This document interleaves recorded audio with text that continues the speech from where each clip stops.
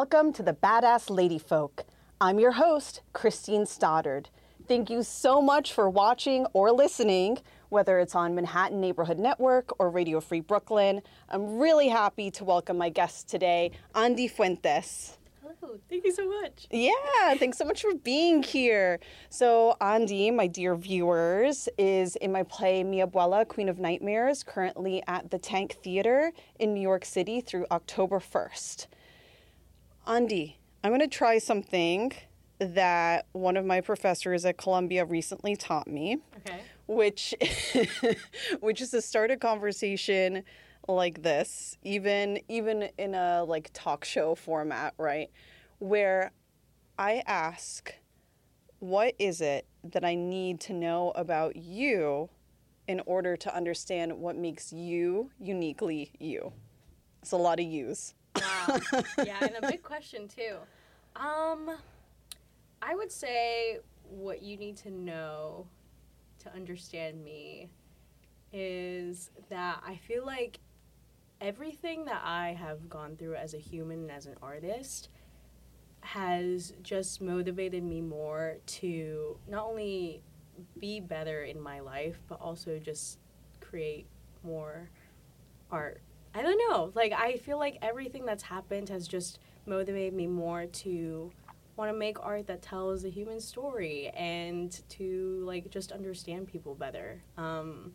I've been very blessed to go to a lot of different places in my life, whether it's living or school, and I've met a lot of different people, and I feel like all of that has just kind of made me want to continue to explore and continue to tell stories that not only reflect who I am, but just how humans interact with each other and how we can be good. So, yeah. Beautiful. So I know you as a performer, and I'm curious how you came to theater, how you came to storytelling, film, any other kinds of acting that you do, and what it is you love about acting. I've been acting since I was a really little girl. I would put on plays. I would make my abuelos pay to watch. What did you charge them? Like 5 pesos, not much. But, you know, I still was making a pretty good living. But, yeah, so I've been acting since I was a very small child, but I'm the only performer in my family. Both of my parents are engineers with masters. My sister's an engineer. So I've never been good at math. I've never been good at science. I was always kind of the black sheep in the family in that way. They're also all very, like, shy and reserved, and I was never like that. I was always just trying to be the center of attention and wanting to just do things that people would watch.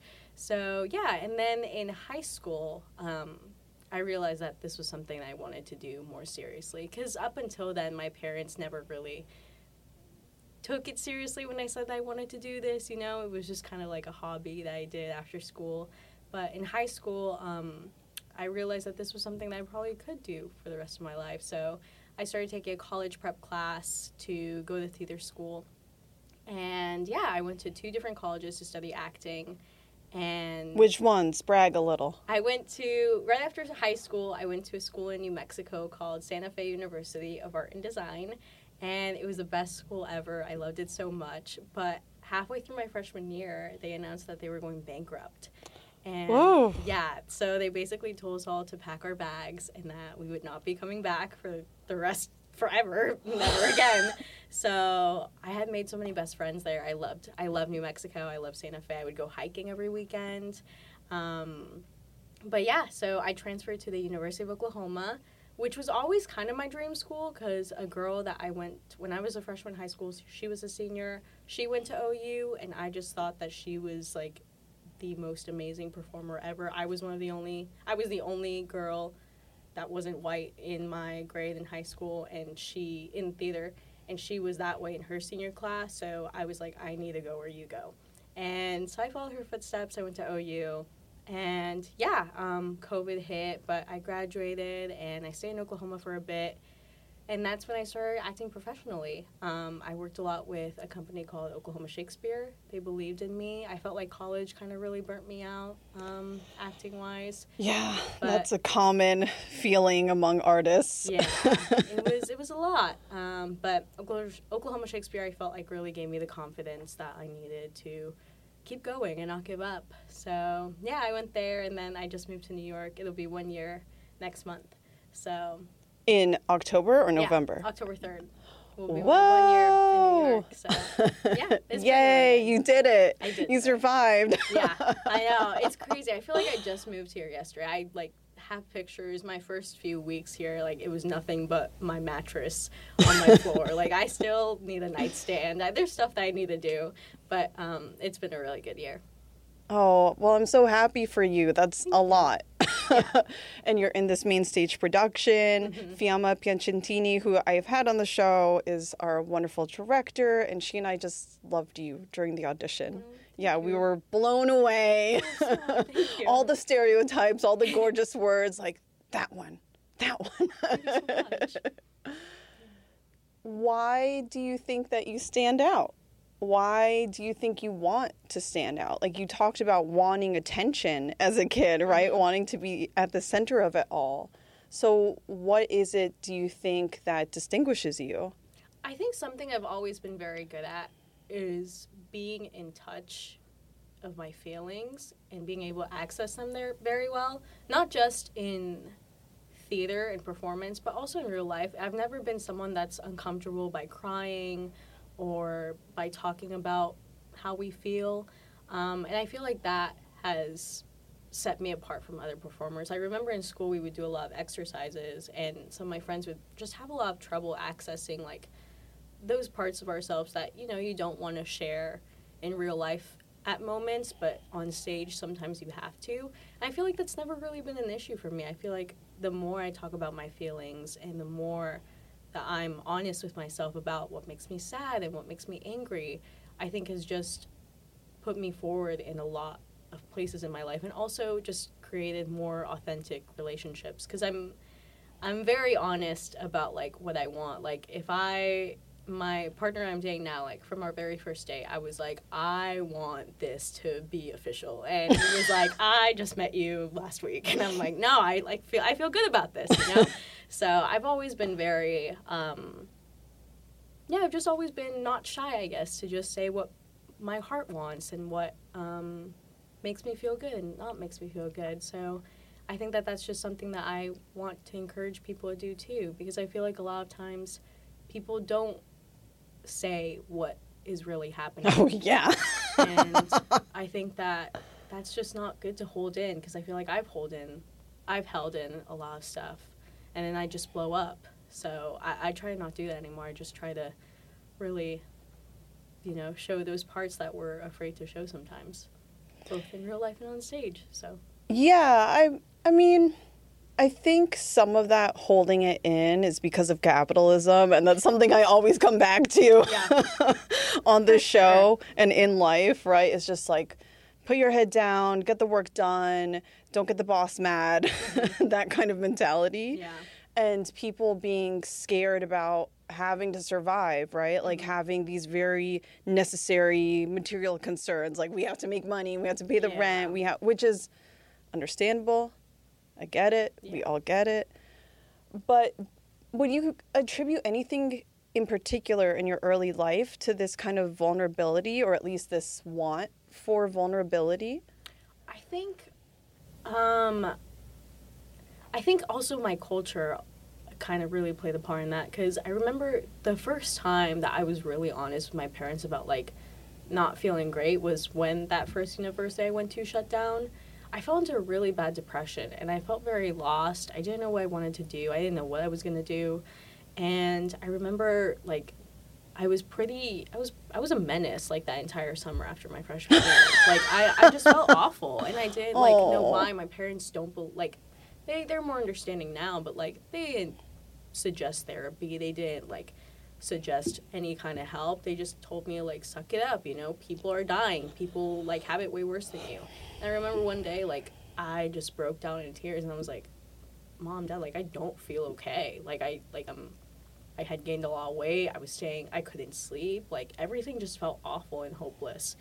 And, after that time that I was honest with them, I felt like I was just able to get so much off my shoulders. And after that, I just wanted to continue to be that way. I just never wanted to feel that summer feeling again. So ever since that, like, I just have been trying to push that. But I just think that in Latin cultures, it's very sometimes shameful to like share those feelings. Like, I remember when I told my parents, I was like, I think I'm depressed. They were like, no, you're not. Like, you just had a like weird thing happen, but like people have it worse, you know? And like my mom didn't want to tell my grandparents what was going on. They knew that I wasn't feeling good, but she didn't want to admit that.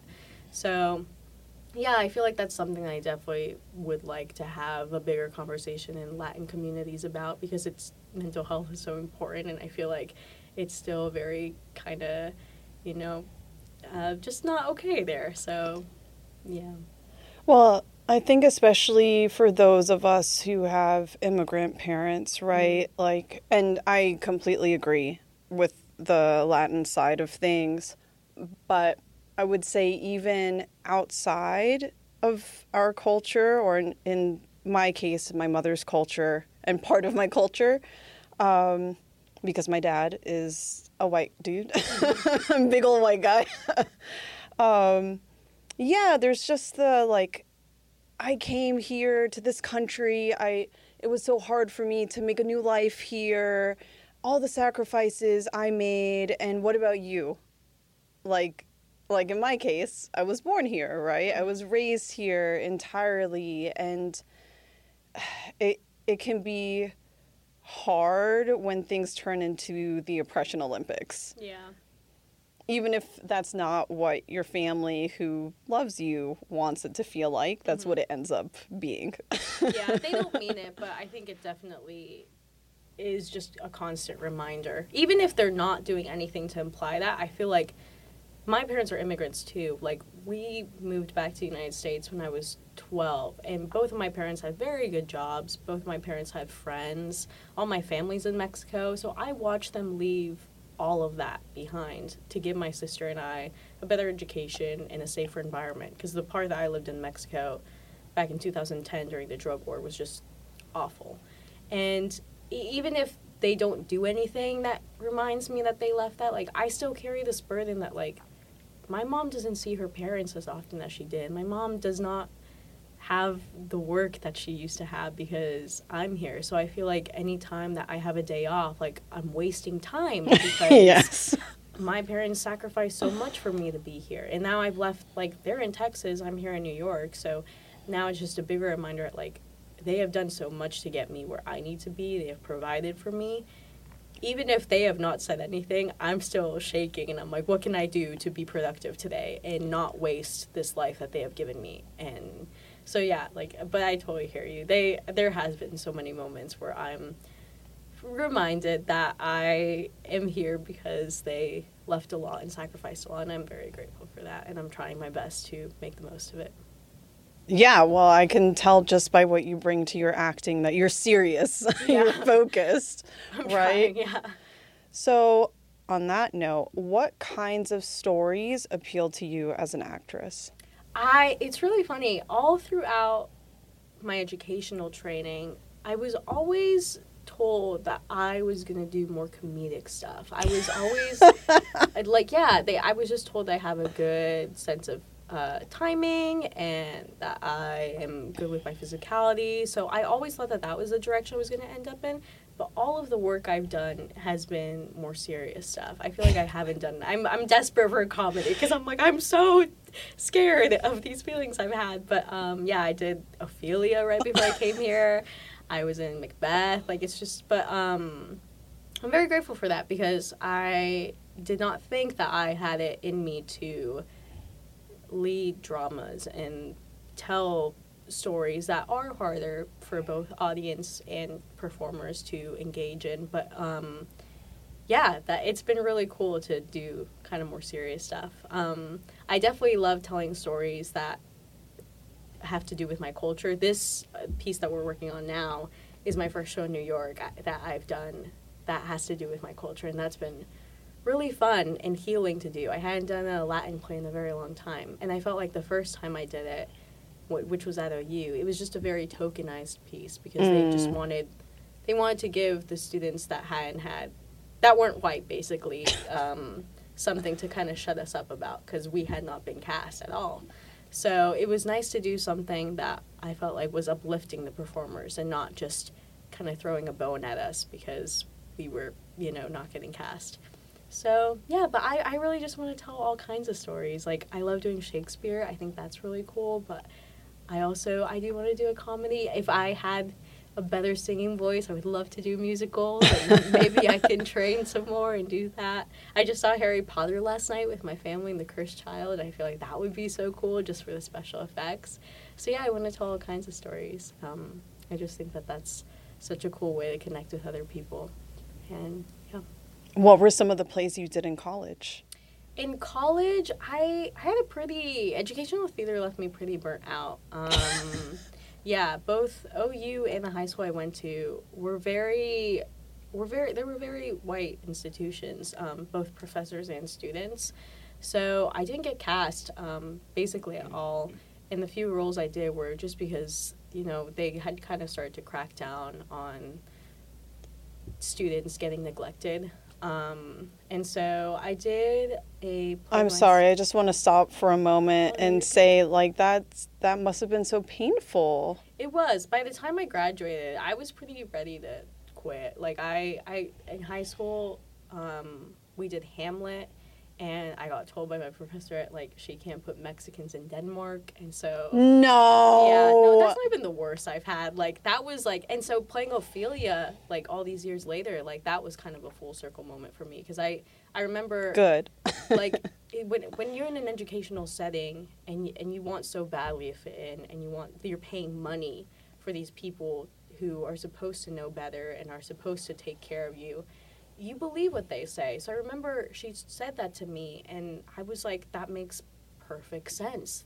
Why would a Mexican be in Denmark, And now I look back and I want to just hold my high school self and be like, that was not okay. But I know why you thought it was, and I know that you wanted to believe that she knew what she was doing.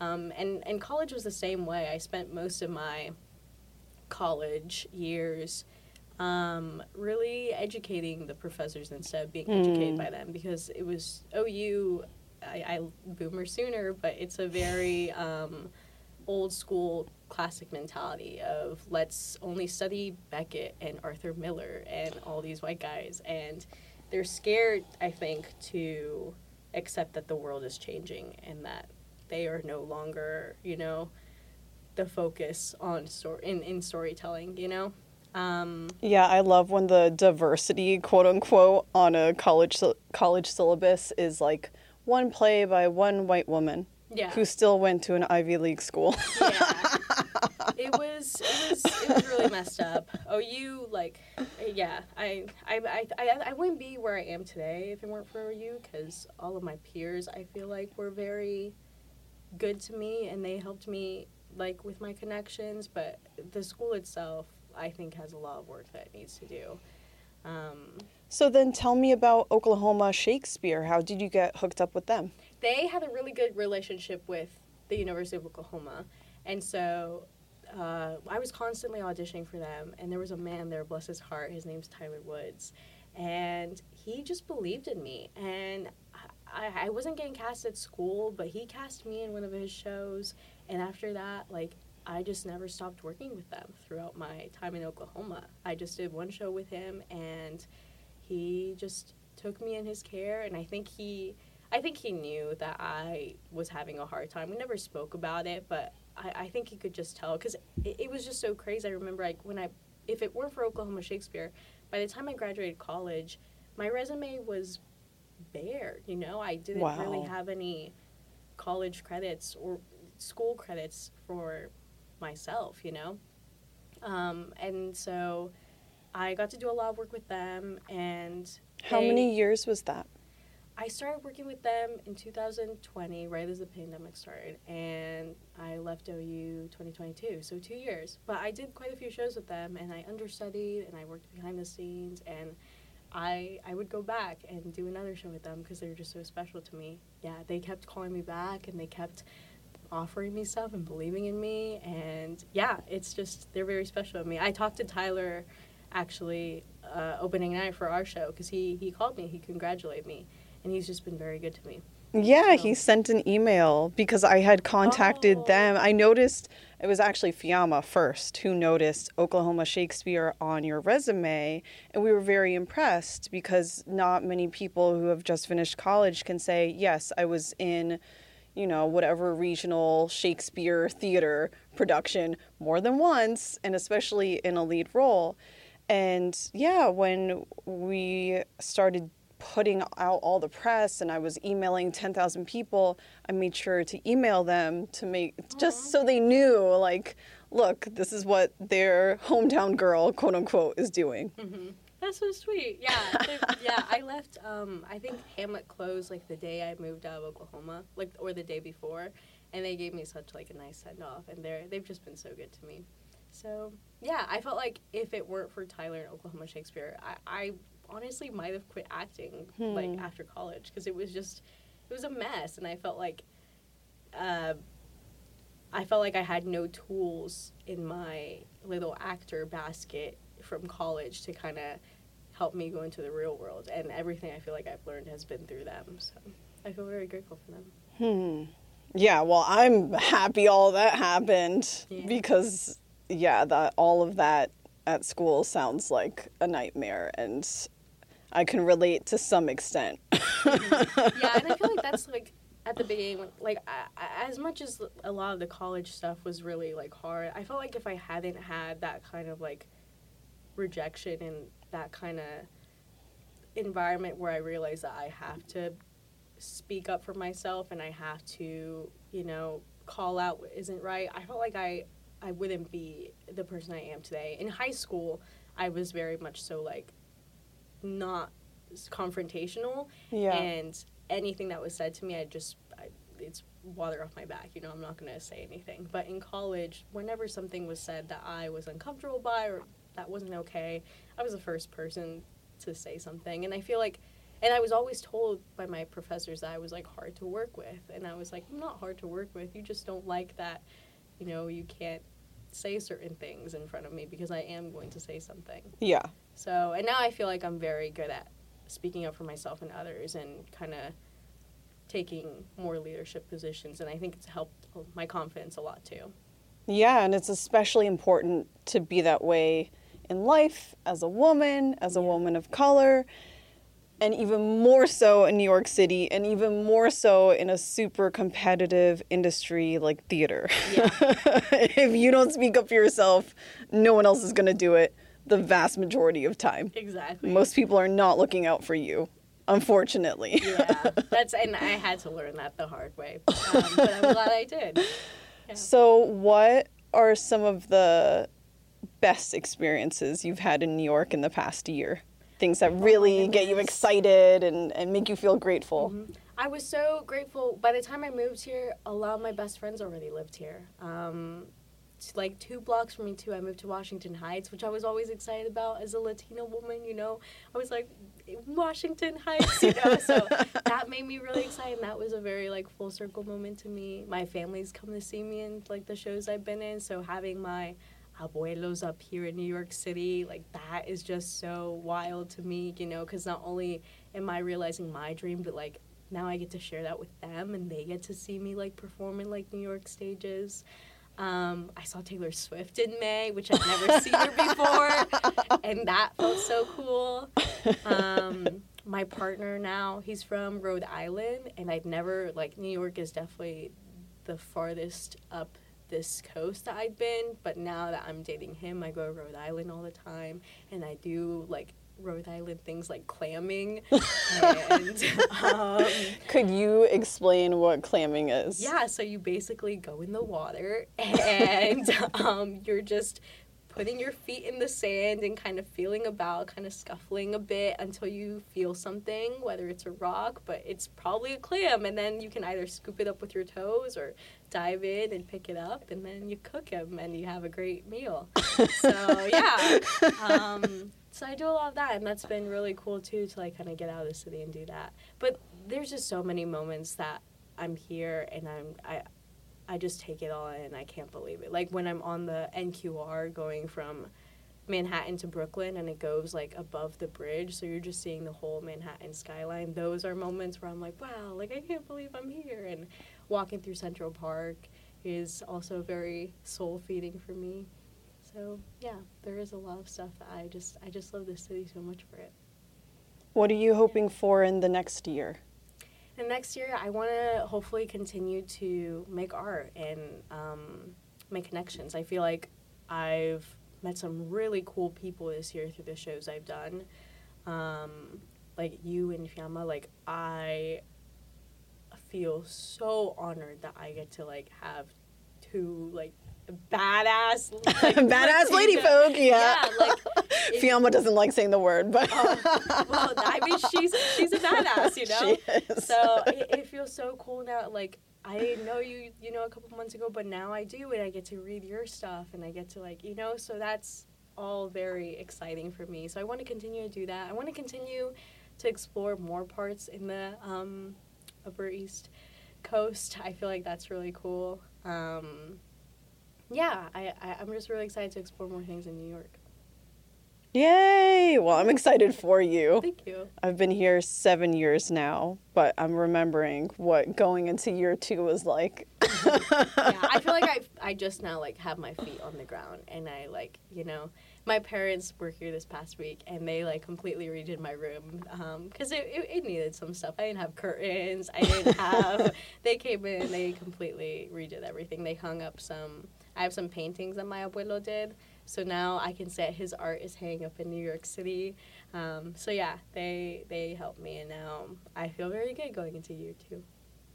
I love that you have his paintings. What are they of, like the subjects? He does everything. Like he does fruit, he does animals, and he's such a great artist. The ones I have in my room, I have a landscape of this water, and there's like a bunch of cherry blossoms, and I have another one I took that right off his wall in his house. I was like, I'm sorry, Grandpa, I love this so much, and it's of a parakeet, and it's like with its mouth open, squawking, and there's a bunch of like Mexican art in the picture. And it's my favorite one. So, yeah. Okay, so let's talk about Mexico and let's talk about Texas a little bit. Speaking of paintings, speaking of grandparents, right? So where did you grow up? How did you grow up? I was born in El Paso, Texas. I didn't live there for very long. My family moved us back to Mexico when I was pretty young. So that's where my grandparents were.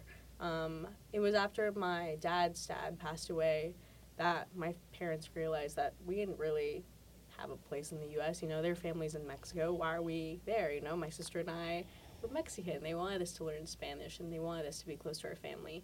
So I lived in Nuevo León for all of my time in Mexico, and it was really nice. I had my mom's parents just like 2 hours away. My dad's family wasn't that far either. So, yeah, that was really, really cool, and I miss it a lot. The food was great. I remember I had lovely friends. I didn't do that much theater there, but, I was a young kid, so I remember my dad is very sporty. He was very athletic throughout his whole life, so I did a lot of sports because he wanted an athletic child. So I did basketball and soccer and volleyball. None of it stuck, but yeah, I did a lot of that. And then we moved to the United States in 2010 to San Antonio. And did that feel like a shock or no? Yeah, it was a pretty big shock. I felt like for my parents, more so my sister and I remember they did a lot to help us assimilate. And there was some stuff that I felt a little bit lost on. Like, the biggest things were when I moved here, pop culture, I felt like I did not really understand. I remember people would ask me, like, did you see That's So Raven last night? And I had no idea what they were talking about. And my mom, I remember, she was so embarrassed when my sister and I would go to school because she would pick us up, and she felt like all of our clothes were very Mexican compared to the other kids. So I remember, like, my first month in the U.S., she took us to, like, Abercrombie and, like, spent, like, $500 on, like, each of us. Because wow.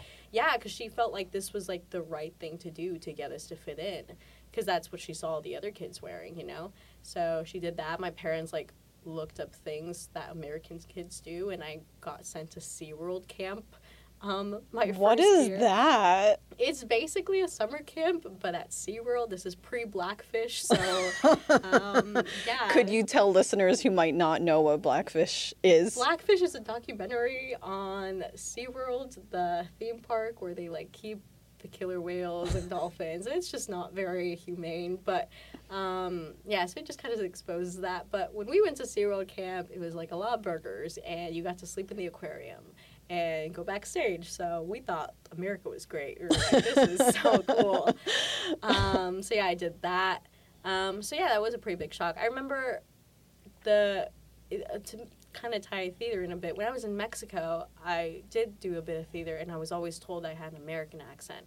And so I still got cast, but I always struggle with my accent. They were like, you sound too American. So when I moved to the United States, I was like, perfect. Like, I'm not going to get told this anymore. And then immediately I was told, oh, you have a very strong Latin accent. Oh, my God. So I felt like I never belonged anywhere.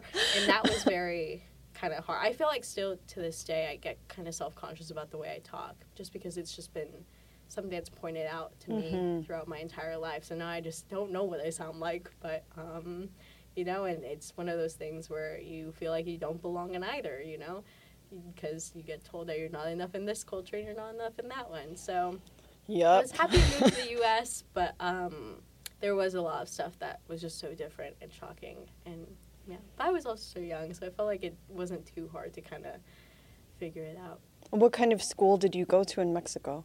Private Catholic school. Okay, I had a feeling. Yeah, and then I went to a public, just American high school. So that was a lot too. Yeah. For my mom, assimilation for her in some ways, well, for everyone, it's tough, I'm sure. But the toughest thing for her, I think, was trying to maintain some of her Catholic values with her ideas about women's rights. Because one of the reasons why she left El Salvador when she met my dad and had the opportunity to do so was she wanted to live in a place where women had maybe not equality, but more equitable life, where abortion is, when she moved here, was legal, right? Everywhere.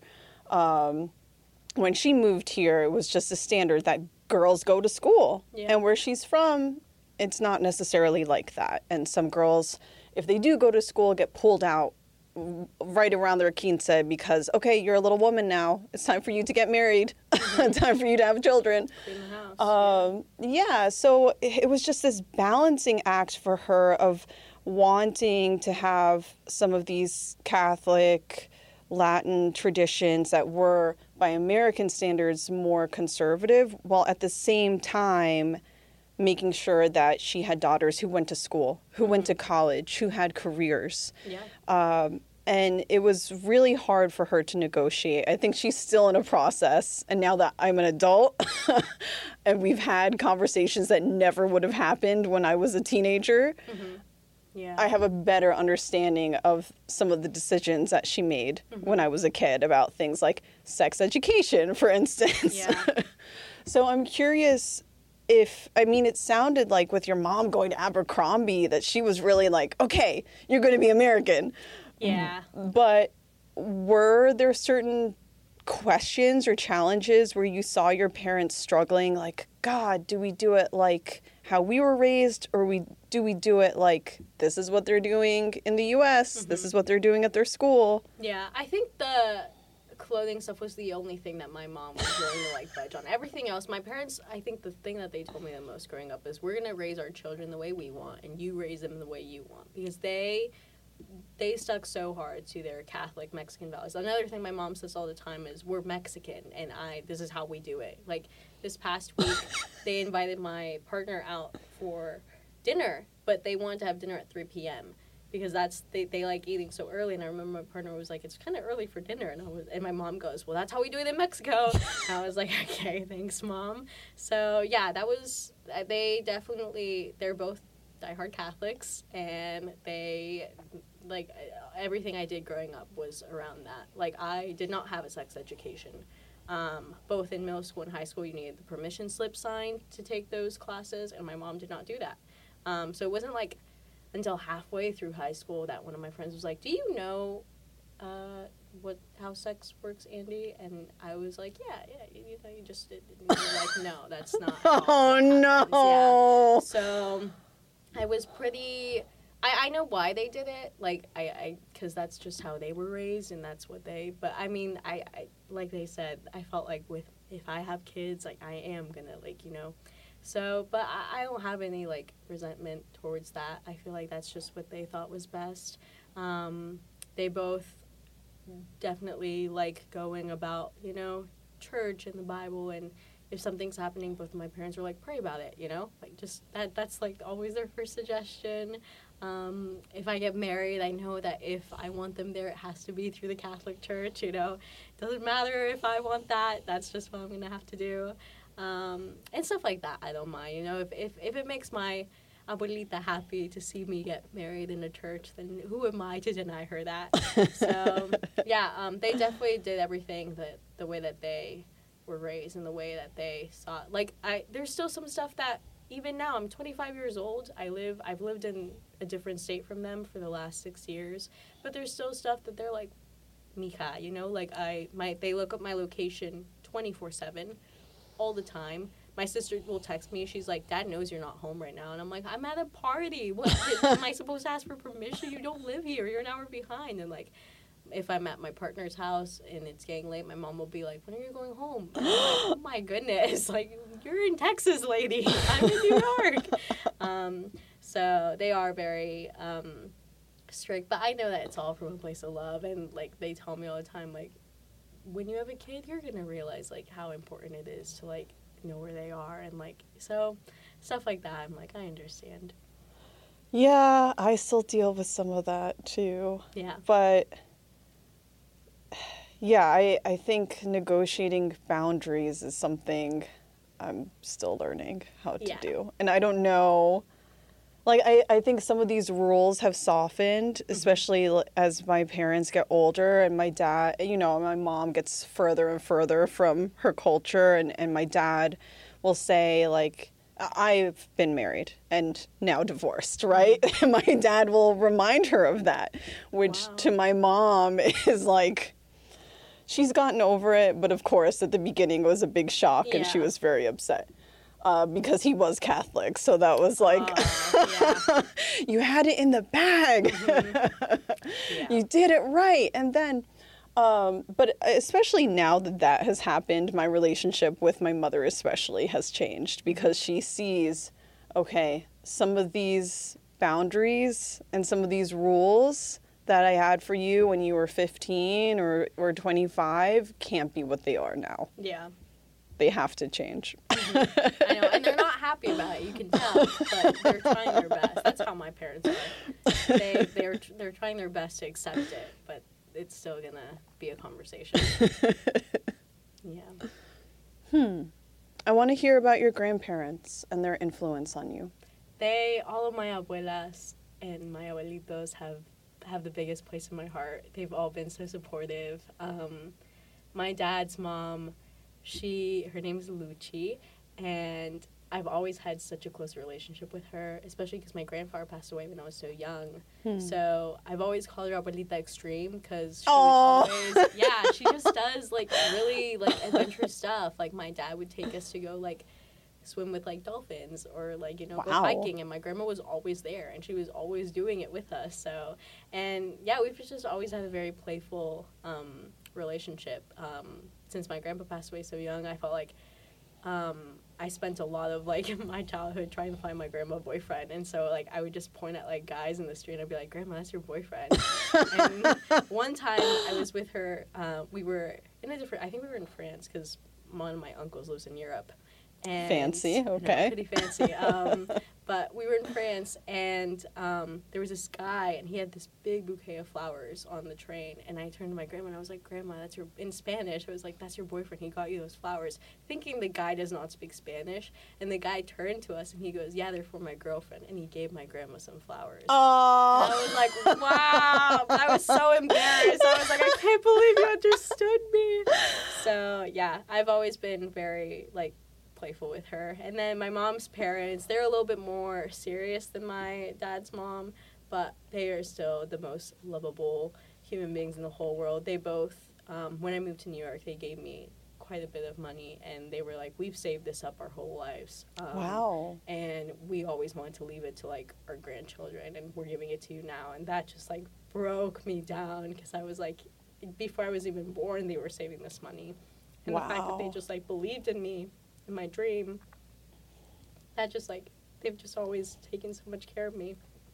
So yeah, like my grandpa's an artist, my mom, they're both teachers, but my grandfather's been painting since he was so young, and so like his art means so much to me. And He teaches art, or he teaches something else? no, they both teach like social studies. They're retired now, but that's what they taught. That's just something he did as a hobby. I remember growing up, like in the house, there were just always these paintings around us.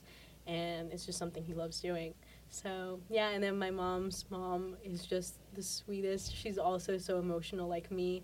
We're both Pisces. And so, yeah, she's just someone that I love talking to. And I call my grandparents every single day. I called them on my way here. It's just so important to me to talk to them and to let them know how I'm doing. And, yeah, like, when they came to New York, they were very much so, like, also being as strict as parents are, like, they go on the subway and they're like, "You do this by yourself?" Like, yeah, but it's okay, like, I don't want you to worry. But, you know, they still worry. And so I sometimes have to, like, be sneaky. And if I'm, like, working later that day, like a closing shift, and I talk to them, I tell them that I worked an earlier shift, so they don't worry that I'm on the subway late.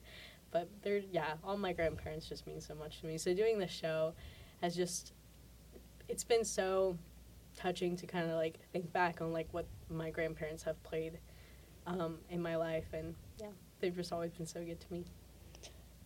That's beautiful. So for listeners who might not be familiar with the show, and also just for me, I'm curious, how would you describe or explain what Mi Abuela, Queen of Nightmares is?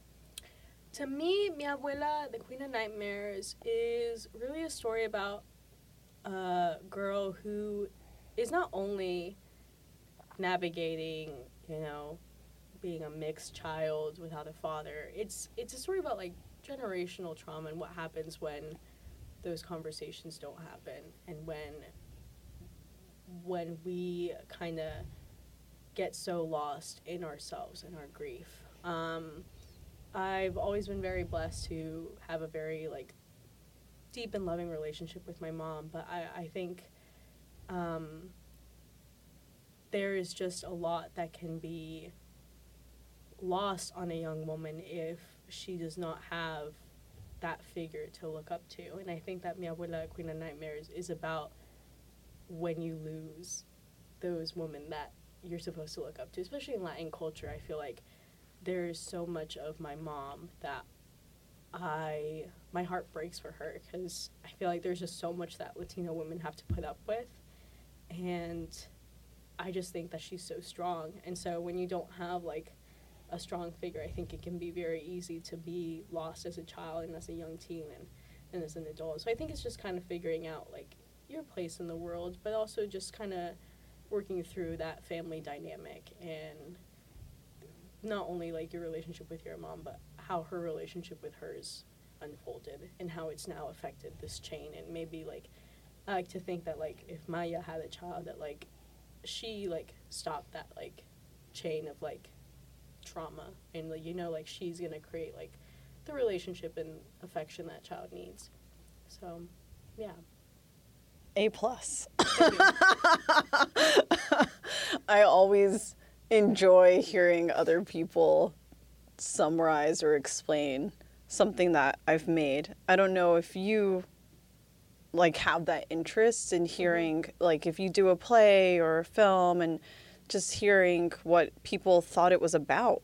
Yeah, I've loved my friends' interpretation. A lot of them I did not give them, like, any context about what it was about, and so I had a friend tell me that she felt like the owl was, like, a connection between the real world and the spiritual world, because the owl would, like, come in and, like, you know, leave postcards from the mom the way we directed it. I felt like that was a really cool interpretation, because I felt like a lot of this play, you know, it is a memory play, so it is really cool to kind of see it as, like, a being that's going between Maya's memories and then now the storytelling to the audience.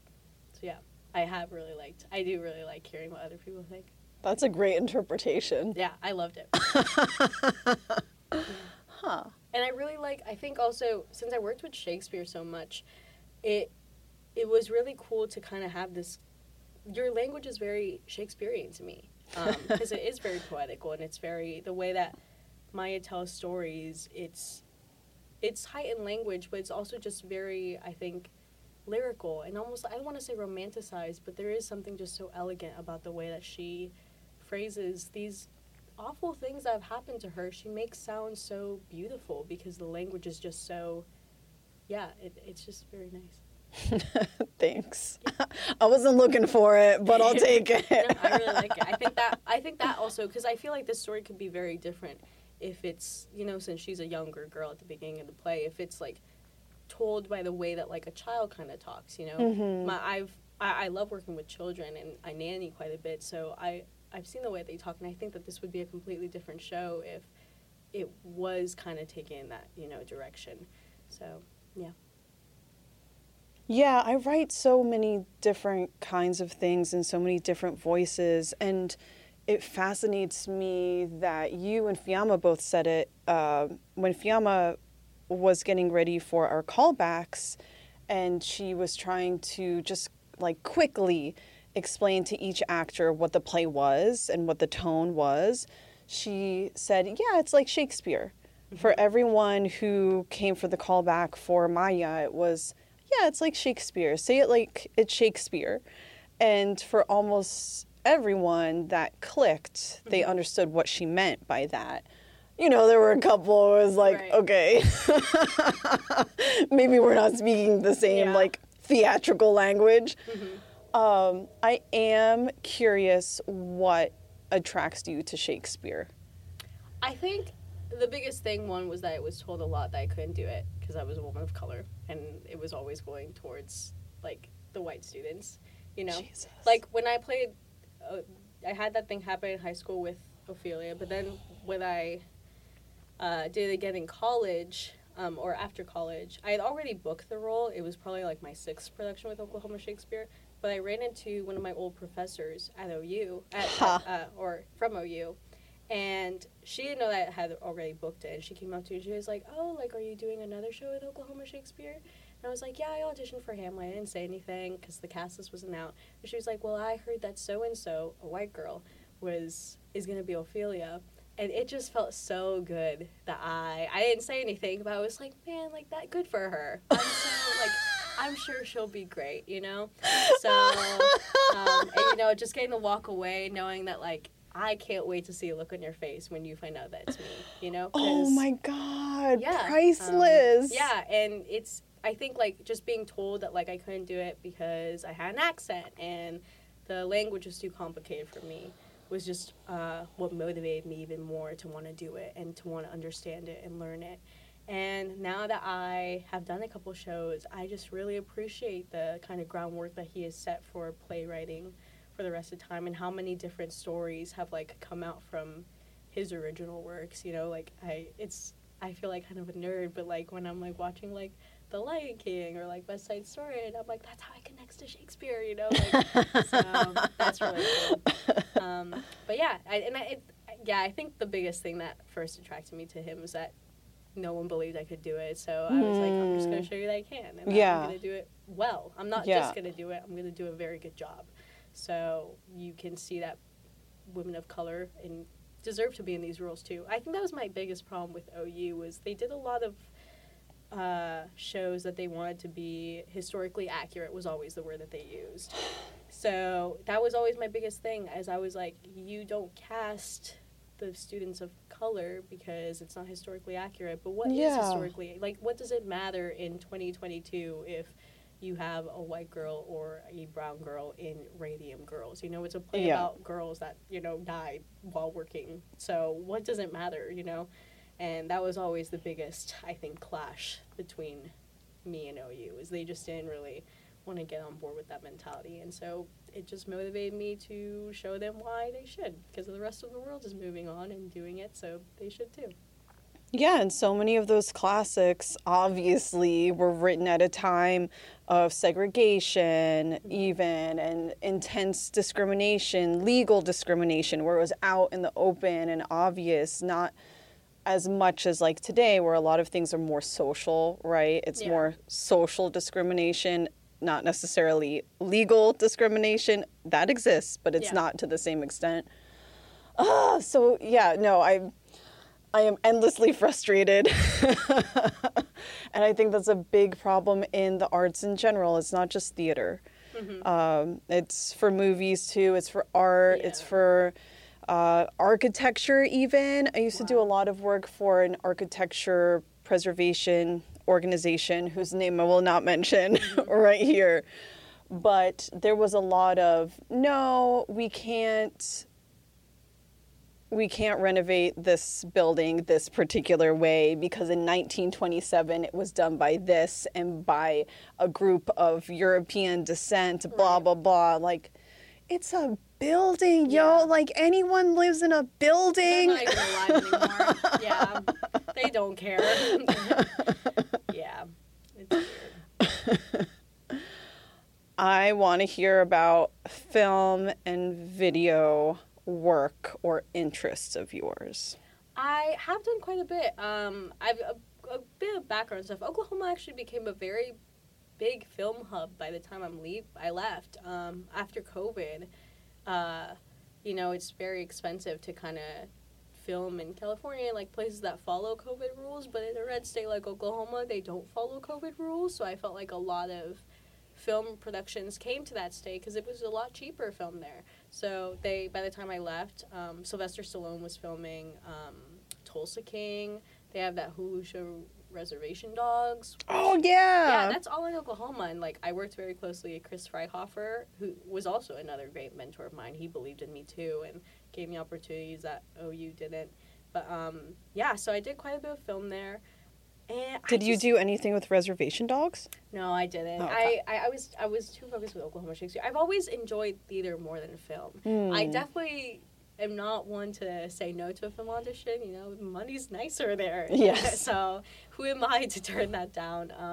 But I've always just enjoyed how present you have to be in theater. And I felt like in film a lot, especially in my film classes that I took, for me, I'm very much someone that lives in my head. And I get insecure very easily. And so sometimes in film, you know, they call cut and they start over and it has nothing to do with you. It's the lighting or it's, you know, like there was a plane going over. But what did I do? Yeah. What did I do? I always think like having to do the same performance over and over again, like it loses its meaning to me. And I feel like I'm no longer giving something that's real. I'm just trying to either recreate what I've already done or I'm just, so theater, the fact that, like, you know, it's live, it's happening whether you like it or not, like that's always been something that feels a lot more comfortable for me as a performer. But yeah, I do. My mom has, like, all of her dreams for me are, like, she wants me to be on SNL and she wants me to, you know, so she definitely wants me to do a lot of film. But I don't know. We'll see. We'll see what I do. I have my agent right now. She's very kind. She thinks I'm, like, very good at, like, commercial stuff. So I've had a lot of commercials, like, this past year for, like, dog food brands and sportswear, and that's been really fun. I think you can have a lot of fun in those auditions. So, yeah. What do you think is different about acting in a commercial than acting in a play?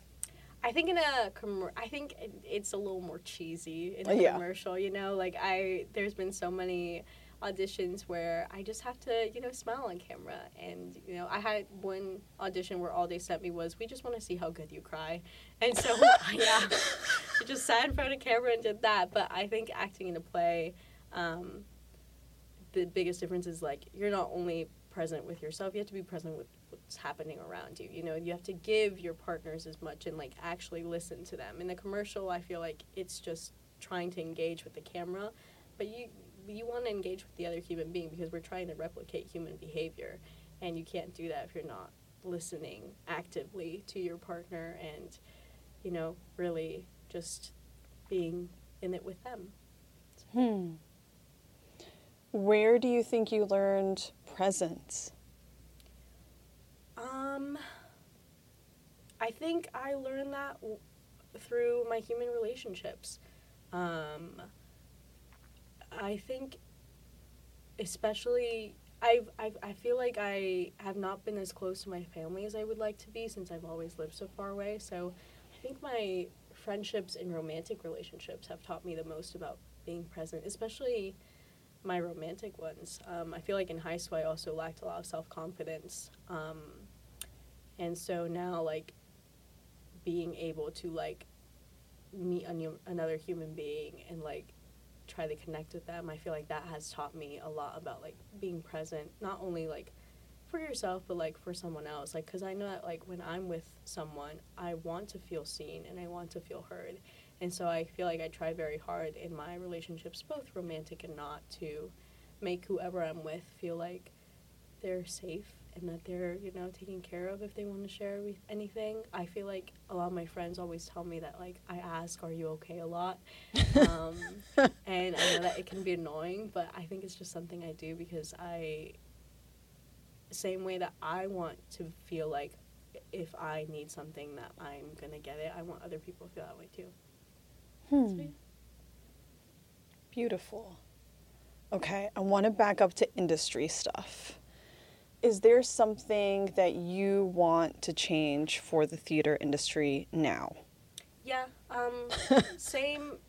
I feel like my biggest goal in college was to just make the environment better for the next Latina that comes in. That was always my biggest, like, I feel like I could have saved myself so many tears and trouble if I just not said anything. But at the end of the day, everything I did was because I would see the girls that would come audition on campus, and I wanted them to have a better experience than what I had. So I want to make this the kind of place, especially in educational settings, because I feel like so much of my life could have changed depending on how that went.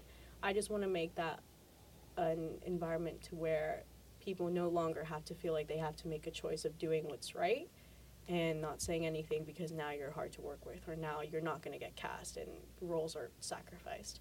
So I just want this to be a more acceptable community and one where people feel safe in. All right, is there anything I should have asked you that I didn't? No, I felt like this was so healing. I felt like this is almost a therapy session. I felt very heard, something that I told you I wanted to feel, so thank you. Thank you. I'm so happy that I met you, and I'm so happy that you're in the show.